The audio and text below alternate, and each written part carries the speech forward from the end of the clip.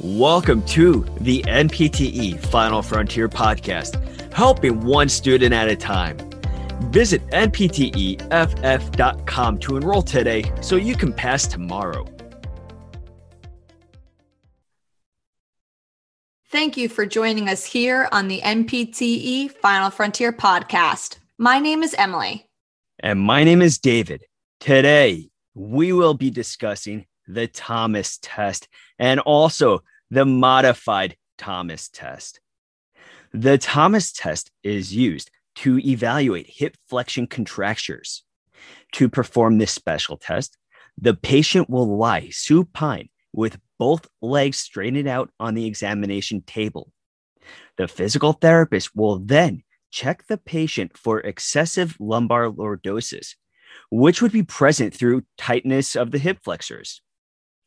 The physical therapist will then flex one of the patient's hips into a knee to chest position. This maneuver will flatten the lumbar spine and stabilize the pelvis. The patient will then be told to hold that knee to chest position, while the opposite leg will remain on the table in a straightened position. The leg being tested is the leg which is remaining in that straightened position. Let's examine the findings of this test.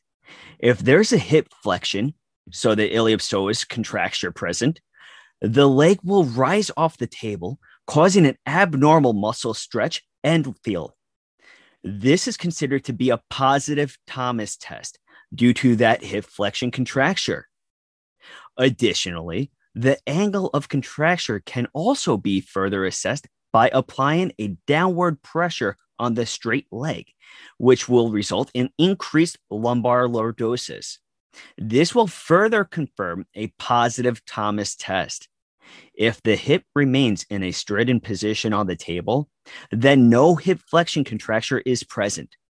While performing the Thomas test, if instead of the tested leg remaining on the table, the leg will abduct as the other leg is brought to knee to chest position. This is called the J sign or J stroke. This is indicative of tight iliotibial band on the straight leg side. Now that David has reviewed the Thomas test, I will be discussing the modified Thomas test so that you can be aware of the differences between the two tests. The modified Thomas test was designed to help reduce the effects of an increased lumbar curvature. The patient will start in a sitting position at the end of a table, with both knees bent over the edge. Then, the patient is asked to lie supine, while simultaneously bringing both of the knees to the chest. Once in this position, the patient is then asked to perform a posterior pelvic tilt to maintain the lumbar spine in a flexed position. While performing the posterior pelvic tilt, the patient is then asked to lower the testing leg over the edge of the table towards the floor. The patient will still be holding the opposite knee to the chest at this time. Throughout this test, it is important to ensure that the lumbar spine remains flat against the table. The modified Thomas test is considered negative if the thigh is parallel with the table and in a neutral position, and if the knee is flexed to at least 100 to 120 degrees of flexion. The positive findings for the modified Thomas test are the same as the positive findings for the Thomas test. I will now re-review those findings with you just so you can get some extra practice. If the hip being tested, which is the leg that is lowered at the end of the table, has increased hip flexion, which will present as the thigh being raised off the table, then tightness of the iliopsoas muscle is suspected. If there is increased knee extension, then tightness of the rectus femoris muscle is suspected.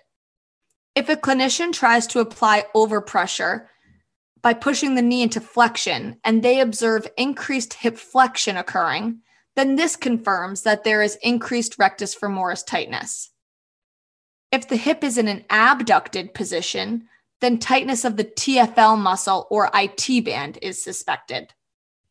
Now that you understand the Thomas test and the modified Thomas test, here's a quote from Arthur Ashe. Start where you are. Use what you have. Do what you can. That's right, warriors. Take this quote and you run with it. You got to take what you got and work with it. Keep on fighting. Go get more. Go push yourself. Remember why you got started. Remember that this is a dream, and it is a dream that is well worth your fight. So stand up and fight. Stand up and pursue this. Stand up and go seize it. You are powerful. You are strong. You are a final frontier warrior, and you will pass. Thank you very much for listening. For more information on NPTE Final Frontier, please visit npteff.com.